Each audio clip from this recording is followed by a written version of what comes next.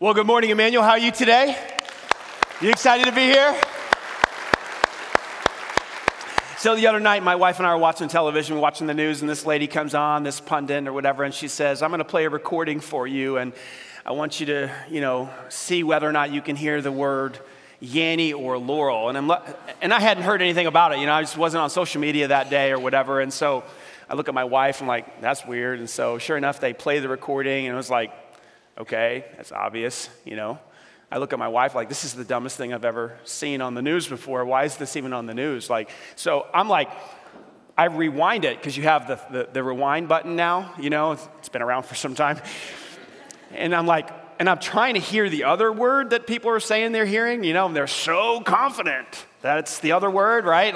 And they're looking down on people, judging them, and some rewind, listen. I'm looking at my wife saying, of course, how could you get anything other than that? And so I just got to know, how many of you ended up in the Yanny side of things? Okay, how many end up in the Laurel side of things? I'm just not quite sure what planet you guys are from. I tried. I was like, how do you get Laurel out of Yanny? Confused. That's not what my sermon is about today. Nothing to do with that. And if you're watching from a different country today and it hasn't reached you yet, that's what we're dealing with in America. There you go. Welcome to Emmanuel. If you're a first-time guest with us here today, my name's Danny. So glad you're here. Thrilled you're here, actually. And hopefully your experience thus far has been a good one. If you're watching online for the first time, thanks for tuning in. Second-time guests, regular attenders, hey, what's up? Welcome back. So we're in this series called Encounters, and it's been a fun series so far. Has it been a blessing to you? Those who've been coming the last couple of weeks? Good. What's incredible about the Bible is that we had all these stories of people that had encounters with Jesus, and what we've been saying is very simple, that every time someone encountered Jesus, they just walked away different, like something changed in them. It was this transformational moment. They would experience grace, or they'd get clarity, or sometimes they'd walk away confused. If you've ever read the New Testament, Jesus would say something and be like, what? People would walk away from confused. One time he said, unless you eat my body and drink my blood, you have no part with me, and people walked away, right? Of course, he didn't literally mean that. They thought he did, and they thought he was crazy, and so they were confused. But Jesus never left people in the same condition. Sometimes they were excited. Sometimes they were angry. Sometimes they picked up stones and they wanted to kill him, and Jesus would sneak away. It's just like he was this transformational character. And what we said we wanted to do in this series is look at a few of these encounters that Jesus had with different people and open up our hearts and say, God, do you want to produce the same change in me that you produced in these people? And so we looked at Matthew, we looked at Levi in week number 1, this tax collector, this sinner was totally transformed, and ended up writing the Gospel of Matthew, became one of the first disciples of Jesus. Then last week we looked at the woman at the well, and she was thirsty. She had a soul thirst, and Jesus offered her something called, say it with me, living water. And so her life was totally changed, and she became one of the first evangelists in the New Testament. She went into town and she said, come and see the living water. He'll satisfy you as well. And many people believed in Jesus. And so that's kind of where we've been in this series. If you missed it, those talks, maybe you can go back on the podcast and check it out. Today I want to talk to you about this third encounter that really is with two people. Jesus interacts with a Pharisee and a sinful lady, a sinful woman. But before we get into the story, I want to talk to you about, again, how Jesus changes people. He always starts with a thought. He always starts with an idea. He always starts with a perspective. He takes a sledgehammer to the old paradigm, the old idea, the old perspective, and he replaces that perspective with a new idea, a new paradigm, or a new truth about reality. And by the way, that is what repentance is. If you've ever heard the word repentance in church before, maybe you had a misunderstanding. Maybe somebody said it when they were really angry with you. I said, repent, something like that. But repentance really is, if you look at the word, it's just a change in thinking. It's a change in direction. It's a change in thought. I used to think this way about myself, about God, about reality, and now I no longer think that way. I think some new way about God, about myself, and about reality, and I'm turning into that new way that I see things. That's what repentance is. And so Jesus was about producing repentance in people's lives. And so that's what my prayer is for you today and for me, that we would have some sort of repentance go on in our life. So the idea that Jesus is going to take a sledgehammer to and break up and apart and smash to pieces is that you can relate to him through religion. You can relate to God through religion. Now, What I mean by religion is a set of rules, maybe the 10 Commandments, maybe you made up your own set of rules of what it means to be a good Christian, maybe you're a Muslim, maybe you're from a different religion or a different faith system. Religion is this attempt to say, if I could keep this set of rules or regulations, then God will be okay with me. And we try to reach out to him or be in a relationship with him through the law or through religion or through obeying some set of code. Like, I'm going to go to church on the weekend. I'm going to read my Bible. I'm going to go to a small group. I'm going to avoid this. I'm not going to do this. I'm going to do this and this. And then maybe God will love me or accept me. That's what I mean by religion. And so that's the context. That's the idea that Jesus is kind of destroy today. And so when we jump into this story, we're going to talk about Jesus interacting with a Pharisee and a sinful woman. So what happens in this story is that this guy named Simon, who's a member of the Pharisees, invites Jesus to dinner. Let's look at Luke 7, verse 36. One of the Pharisees asked him to eat with him, which, by the way, it's interesting. People think that Jesus only ate with like sinful people and prostitutes and tax collectors. And he did that. But he would also eat with anybody who asked him to, okay? So this Pharisee asked Jesus to come to dinner, and he goes to his house, and he reclines at the table, and they're having dinner. Now, let me pause there real quick and explain to you exactly what a Pharisee is. Some of you know, some of you don't. A Pharisee back in those days was basically a part of the religious elite. There was a group of Pharisees, and Sadducees, similar group. They were basically a religious political party. They were in charge of interpreting the law of Moses, the Mosaic law. They were very conservative. And they basically were, if you wanted to get to God, you had to like follow the rule of the Pharisees and all that stuff. And so that's what a Pharisee is. A Pharisee is somebody that looks at the law and says the proper way to get to God is through obeying the law. And the law had expanded from the 10 Commandments to about 613 laws. Pretty exciting stuff, isn't it? Isn't that fun? It's not that, 10 Commandments are hard enough, and none of us can really obey those. Talk about 613 laws in the Mosaic laws. So that was their approach. In fact, this frustrated Jesus at times because, again, that's not the proper way to relate to God. So he had some of his harshest words for these Pharisees because their paradigm was so off. One time he said, hey, you guys are like whitewash, which was a sort of a paint, kind of a thing that you painted on things to make it look nice and new and shiny. You guys are like whitewashed tombs. On the outside, you look great, all prettied up, but on the inside, there's dead people's bones. Those are not friendly words.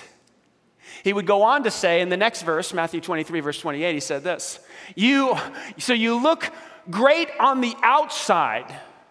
You appear righteous to others. You're all dolled up, like you've obeyed all the rules. You follow all of the laws. So outwardly you look righteous to others, but watch this. But within you are, where it counts, in the soul, at the heart level, you are full of what? Hypocrisy and lawlessness. Those are not words that you say when you're trying to make friends with people. Jesus had his harshest words reserved for the Pharisees because of their approach to God, and they were leading people astray. So here we are, Jesus is at this meal, and let me explain the context here a little bit because it's hard to see it if you can't understand the context. A Pharisee in those days had a lot of money, and so they would have these homes. In the center of the home, there was a courtyard with corridors out to the public, so the public could come in to the courtyard, and on nice days, they would host meals outside when the weather was, cooperating.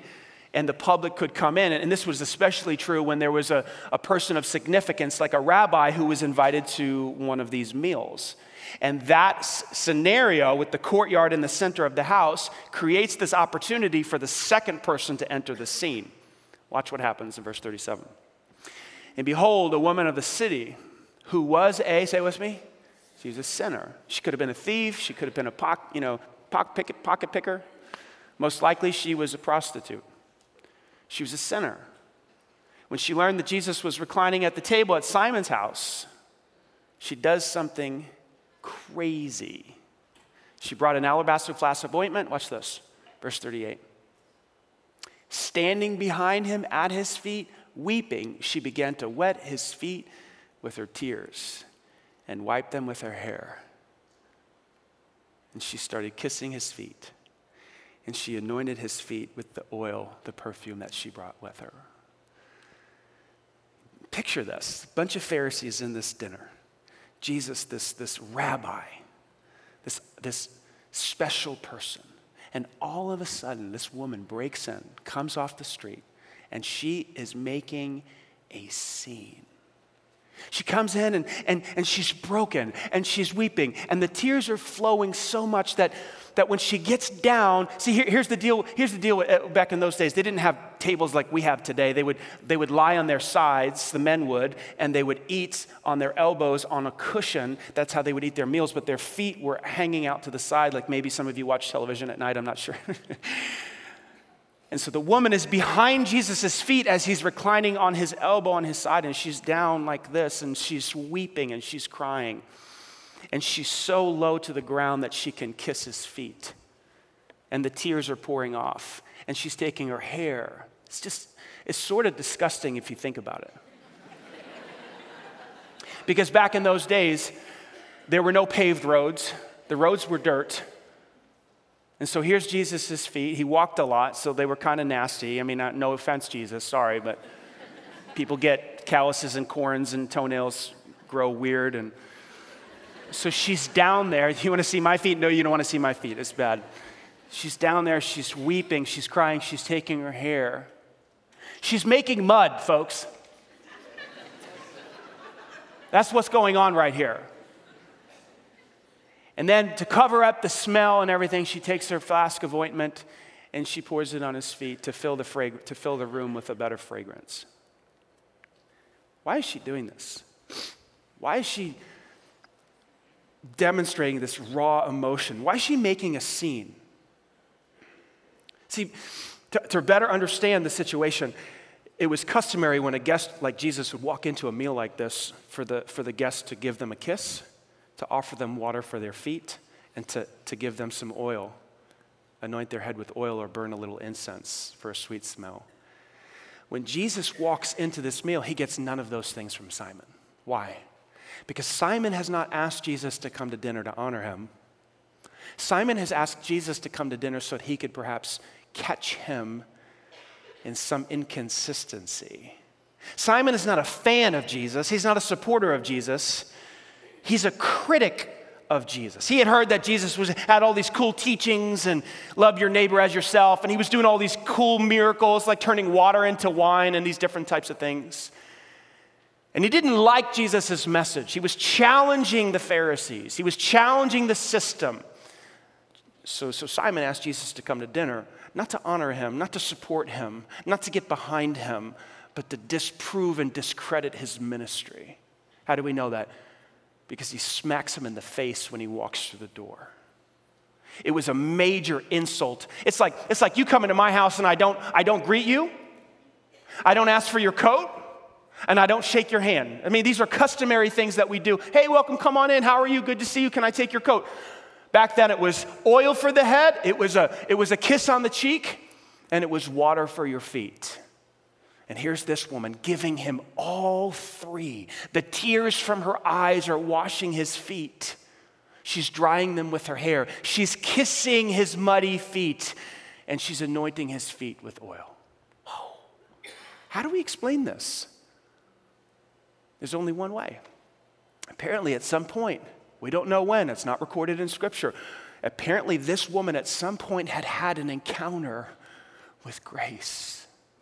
At some point, this woman had stumbled across Jesus, maybe when he was teaching one day on the hillside or something like that, and he looked at her apparently and said, I know what kind of woman you are.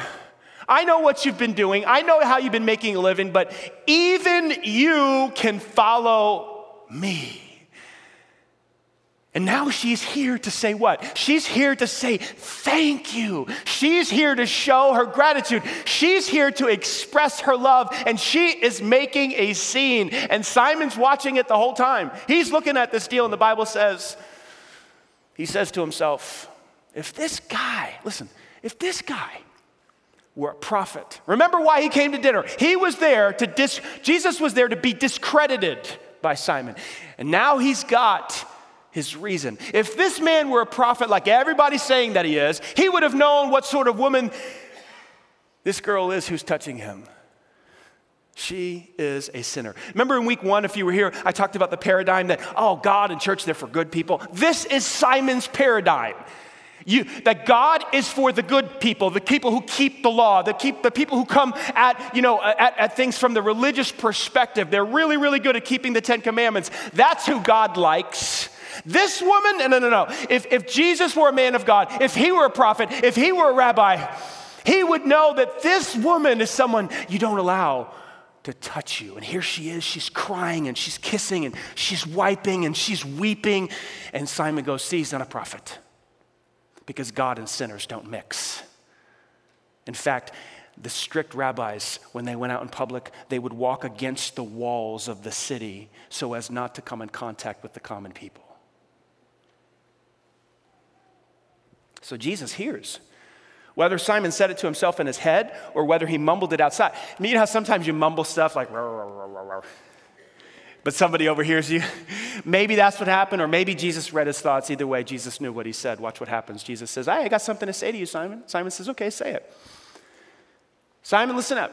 I'll tell you a little story. A certain moneylender had 2 debtors. One owed 500 denarii, which is about 500 pieces of silver. One denarii is about a day's wage back at that day for a day laborer. One owed him 500 pieces of silver and the other one 50. Simon, listen up. When neither of them could pay, he canceled the debt of both of them. I have a question for you, Simon. This story I'm telling you, Simon, is going to explain what's going on right now, and it's going to explain this woman's behavior. And Simon, it's going to explain your behavior towards me. Listen up, Simon. I have a question for you. Who will love the moneylender more? Questions. Don't you love a good question? I love questions because they reveal value. When somebody asks a question, when I ask my children a question, did you do your homework? Did you clean your room? What am I really revealing? Did you get your shots up? Did you get your, right? Did you forgive that person? What am I revealing? As a father, what am I revealing? What I value. Questions always reveal value, don't they? Great parents ask great questions. Great leaders ask great questions. And they use questions to communicate to their people, their children, what they value. Jesus says, Simon, I've got a question for you. Question. Going to reveal my values. Going to reveal to you how you to properly relate to me. Who loved the moneylender more? Now, when you look at this book in its totality and you read it, and I hope you do on a regular basis, you're going to see that the major theme of this book is to love God with all your heart, mind, soul, and strength. Jesus would reveal it many, many times in Matthew 22. It's very simple. Love God with all your heart, with all your soul, and with all your mind. In other words, with all of your faculties, here is my desire for you. I want you to love me. I want you to adore me. I want you to care about me. I want you to think about me. I want you to long to be with me. That's why I made you. Simon, listen up. You've been relating to me through religion, and that wasn't my plan. See, in your notes, God desires your affection. I use the word affection instead of love because we say things today like, I love peanut butter and jelly, or I love cookies and cream ice cream. We don't love that stuff. We eat it. Right?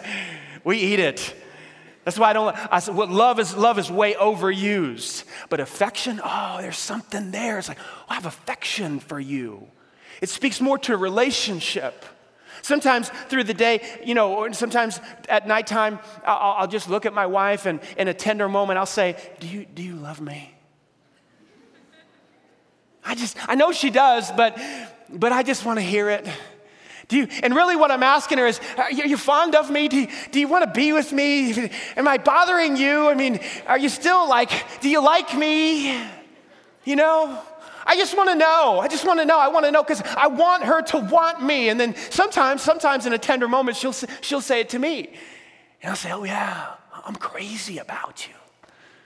I love you. And then of course I start to touch her and that's not really what she wants, but let me show you how much I want you, and It's affection. That's what we want in our marriage relationship. And that's what God wants from you. He wants to know, do you love me? Simon, who loved the money lender more? Communicating. You know how you relate to me, Simon? You've totally missed it. You've totally missed it. And you're a Pharisee. You're the guy who's leading people spiritually. You're the professional Christian. You've totally missed it. You're leading people astray. Simon, who loved the money lender more? One time, a group of Pharisees in Matthew chapter 15, you can read it when you get home, they came to Jesus and they were complaining. Here's what they said. Jesus, how come your disciples don't wash their hands before they eat? Fun conversation, right? Matthew 15, you can look it up. Why? Because they were rule followers and the law said that you're supposed to wash your hands before dinner. And they just didn't do it. They were rebels. Jesus had some interesting words for them. Matthew 15, verse 8. These people honor me with their lips. They talk a big game. But say it with me, their hearts. What does God care about? Does he care about you following all 613 laws and doing everything just so? I'm not down against the law. I love the law. In fact, I think when you love God with all your heart, the natural outflow is obedience. Why? Because you care for him and you don't want to be cross with him. I'm not down on the law. I'm not down on obedience. I'm talking about the reason, the motivation behind the obedience. He says, these people's hearts, they're far from me. Translation, they have very little affection for me. And Simon's hearing this. He's hearing this. He's got the question in his mind. Don't sit on the Bible. He answers verse 43. He says, reluctantly, he's kind of caught. The one, I suppose, for whom he canceled the larger debt. But Jesus knows he's not connecting the dots. So he pushes in. He says, Simon, that's the right answer, but this isn't a test about getting, the right answer. This is about whether or not the truth is penetrating your heart. So he says, look at the woman. Simon, look at this woman down here. He says, Simon, you can read it later in Luke chapter 7. He says, Simon, look at the woman. From the time I walked in, you didn't offer me any water for my feet. She's wet my feet with her tears and wiped them with her hair. From the time I walked in, you didn't kiss me, but she's been kissing my feet incessantly. Simon, when I walked in, you didn't offer me any ointment for my head, but she has anointed my feet with oil. Simon, pay attention, listen up. Verse 47.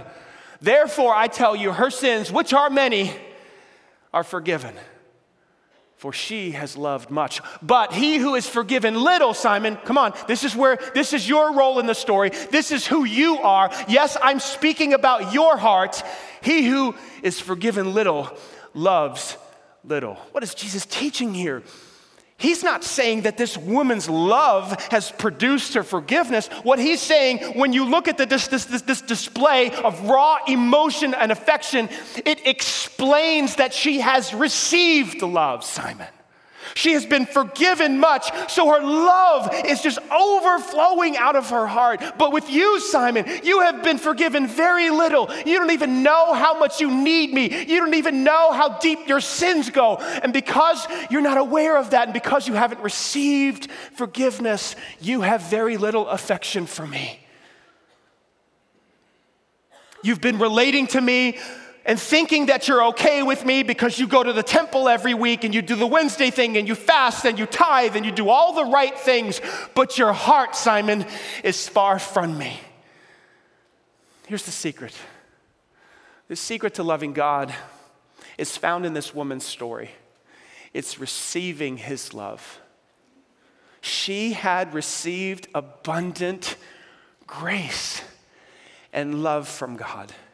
Therefore, her love was overflowing. See, let me make this simple for you today. The idea that Jesus is taking a sledgehammer to and destroying is this idea that you can relate to God through religion. What he wants to communicate to you today is that the only way to relate to God is through relationship. He didn't create you to be a robot that follows rules and laws because that's the right thing to do. He's not thrilled about that.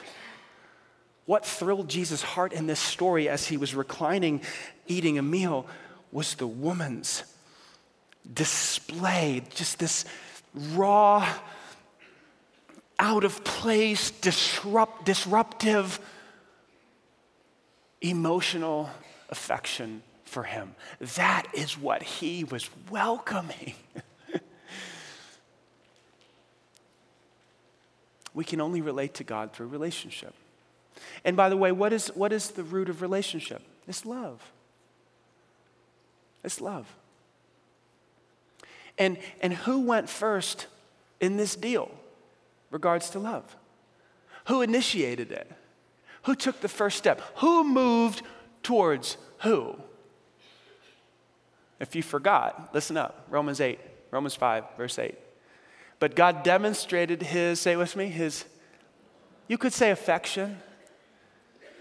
But God displayed his affection for us while we had our backs turned on him, while we were sinners, while we were doing our own thing. Christ died for us. Who went first, folks?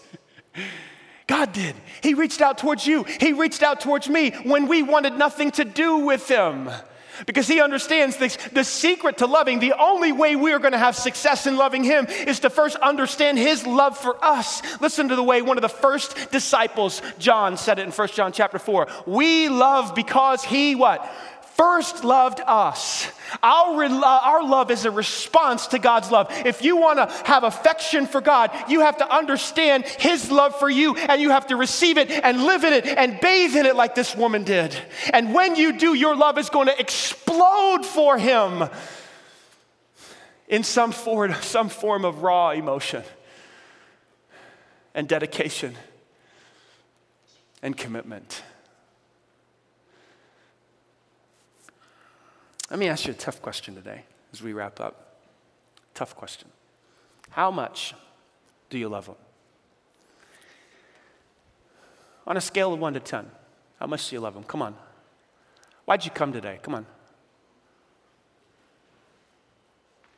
Did you come to do business with God? Did you come today? Are you watching today because you know you need to make some improvements. You know you need to change. You know you're not on the right course. You know you could go more in. You know you're not where you need to be. Come on, answer the question, how much do you love him on a scale of 1 to 10? Come on, is it a 1 to 3? If it's a 1 to 3, you might be on the path of the Pharisee. Relating to God, thinking, well, I go to church on Sunday and I do this and I guess I'm okay. I mean, I don't do this and I don't do this and I do this and I do this. I guess God and we might be probably okay. But I don't really have a lot of affection for him. Like I'm like longing to be with him and longing to talk with him and longing to just hang out with him. Watch out. You may be on the path of the Pharisee. And even the best of us can be on that path. I remember years ago when I was all in, man, when I just received Christ, I was at Liberty University. I was all about grace. God overwhelmed me, not with church or religion, but with his love for me. And I remember I was on a path of commitment, and I wanted to go all in, and I did go all in. And I started to do this and this and this, and I discovered what good Christians do, and I discovered what good Christians don't do, and I started to do these things, and I stopped doing these things. And then what ended up happening is I slipped into Pharisee mode. And I started to look at all the Christians around me at Liberty University, and I said, wait a second, you're not reading your Bible like I am. You're not going to midweek service like I am. You're not going to the weekend service like I am. You're not serving like I am. You're not doing these things. You're not going on weekend trips like I am. And you're still doing this, and you shouldn't do this, and you shouldn't, and I'm not doing, what's wrong with you? And my judgment for people started to go up, and I noticed that my love for people and God started to go down. What was happening to me? I started off so well in grace and in love, and I started to move into Pharisee mode. You know you've slipped into Pharisee mode when judgment for people's going up and love for people is going down. This is a dangerous place to be. How much do you love him? I hope you'll be able to say today, and my hope is from being able to say to you honestly, man, I'm a 7 and I'm moving to 8, and man, I'm gonna be at 9, and one day I will be at a 10. I'm gonna be like this woman, just adoring and loving and passionately pursuing God. That's what I would hope for every single one of you. How much do you love him? Think about it in your heart. The answer to that question really is a matter of how you've been trying to relate to God. Through religion or through relationship and love. My hope and my prayer is that you will begin to increase in your love for God as you begin to live loved by Him. That is the secret to loving God. He went first. Our love for Him is a response to His love for us. In John chapter 17, verse 3, Jesus said this, "This is eternal life. Not only what happens after you die, not only talking about the next life, sure, that's included, but the here and now. This is what I came to bring you, eternal life, and it starts in this moment that you know God." This is a prayer, that they would know you, Father. This word know, it implies personal, intimate knowledge, like the knowledge between husband and wife. This is eternal life, that they would know you, the only true God, and Jesus Christ whom you've sent.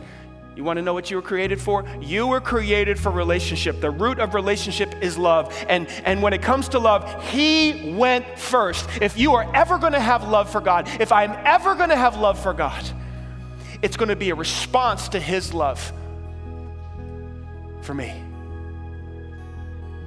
So how do you develop this? Best way I know how is to consider grace daily. Think about the cost of grace daily. Contemplate the cross. The other day in John 19, I was just thinking through the crucifixion.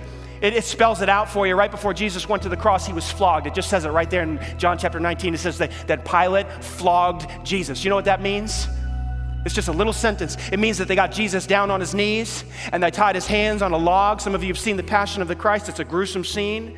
And 2 Roman guards would stand behind the prisoner and they would take a whip with a bunch of cords on the end. It was called a cat o' nine tails. And on the ends of the whips were sewn in little pieces of rock, little pieces of glass, little pieces of stone. And they would whip the prisoner on both sides like this. And the whips would wrap around the side of the prisoner until the prisoner's entire back was bloodied and skinless. This was a flogging. This is what they did to Jesus. You want to know why they would do that to prisoners before they went to the cross? It's so that they would die quicker on the cross. The loss of blood, the absolute exhaustion. Some prisoners would even die in the flogging before they would go to the cross. Jesus was flogged. They picked Him up in John chapter 19. They put His robes back on His back. Can you imagine? No skin on your back, all bloodied up. Now He's got His clothes on His back. They sewed together, or they weaved together a crown of thorns. They placed it on His head. They punched Him in the face. They pulled out His beard. They spit on Him. They hit Him over the head with sticks. And then they brought Him to the cross, where He had nails put through His hands and through His feet. And He was crucified. You think about that. Oh. Why did He do all of that? Why did He go through the crucifixion? He did it so that you and I could experience relationship with Him. Not so that we could join a church or relate to Him through a set of rules and regulations or even the 10 Commandments. We don't need Jesus for any of that stuff. We could do all that without Him. He said, no, but that's not how you relate to me. You relate to me through relationship. I've demonstrated my love for you that when you were sinful and sinners, I died on the cross for you. I went first to wash away all your sins, to make a relationship possible. Some of you need to step into that today. Some of you think this is about church and you think you're good to go because you come occasionally or you do a little bit of this or that. You're not okay. You're okay when you say, Jesus, I want to be in a relationship with you based on what you did on the cross. You died. 3 days later, you rose again to wash away all my sin, the penalty of sin. You've canceled the debt for me, and I trust you. That's how you step into a relationship with God. Some of you need to do that right now. Some of you watching online need to do that right now. I'm going to give you an opportunity. I'm just going to say a simple prayer. Take these words, make them your own words. Step into a relationship with Christ right now. Respond with love because of His love. And trust Him. Take these words, make them your own. Just say this to Him right now. It's a prayer He loves to answer. Jesus, forgive me. It was my sin that put you on the cross. Thank you for loving me. Thank you for dying in my place. I give my life to you. Cleanse me. I trust you. I take my whole soul and I put it in your hands. Teach me now to follow, to honor, to obey. Thank you for dying in my place. I pray this in Christ's name. Amen. If you just prayed that prayer, we want to rejoice with you, don't we, church? Come on, guys. Nice and high. The Bible says when one person turns and repents, there's rejoicing in heaven. Hey, we want to put a gift in your hand if you prayed to receive Christ today. It's a 1-year New Testament. Somebody was gracious enough to coach me on this when I put my faith in Christ. Man, his name was Byron. He's now in heaven. And he said to me, hey, if you take God's word into your heart and mind on a daily basis, I'm telling you what, you are going to become a different person. You're going to become the man that God created to be. And I took his advice and I started reading. And I want to give you that same advice. We'll take it a step further. We'll put one of these in your hands. They're in the back corners of the auditorium. If you prayed to receive Christ online, just send us a little email there. There's a box where you can check to say I accepted Christ on the website there, and we'll put your address. We'll send one of these to you in the mail. If you have questions about faith, there's a little environment we have called Starting Point. If you would like to join that, it's a short-term small group. You can talk about questions you have about the Bible, about Jesus, about anything really related to faith. And so if you want to consider that as well, that'd be a fantastic environment for you. Now, here's what I'd like to do as we wrap up.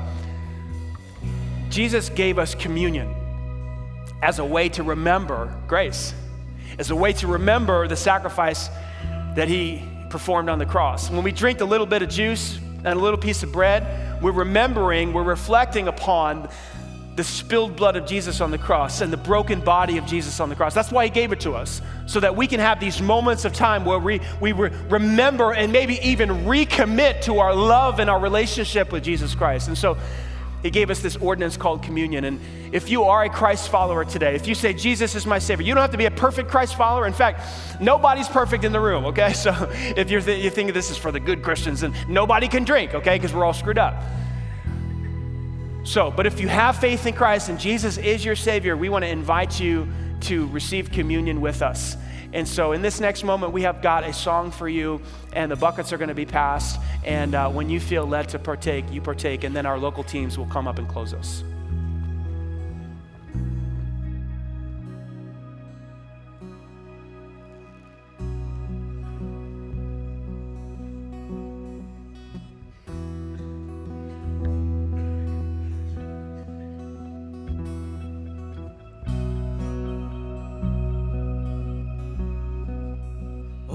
Things have passed away.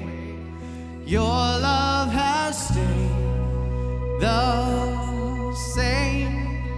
Your constant grace remains the cornerstone. Things that we thought were dead are breathing in life again. You cause your sun to shine on darkest nights. For all that you've done, we will pour out our love. This will be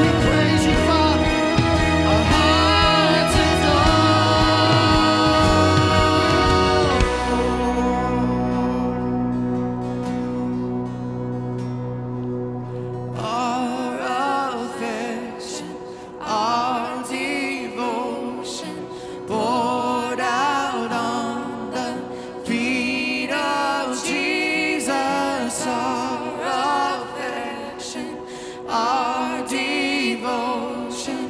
Pour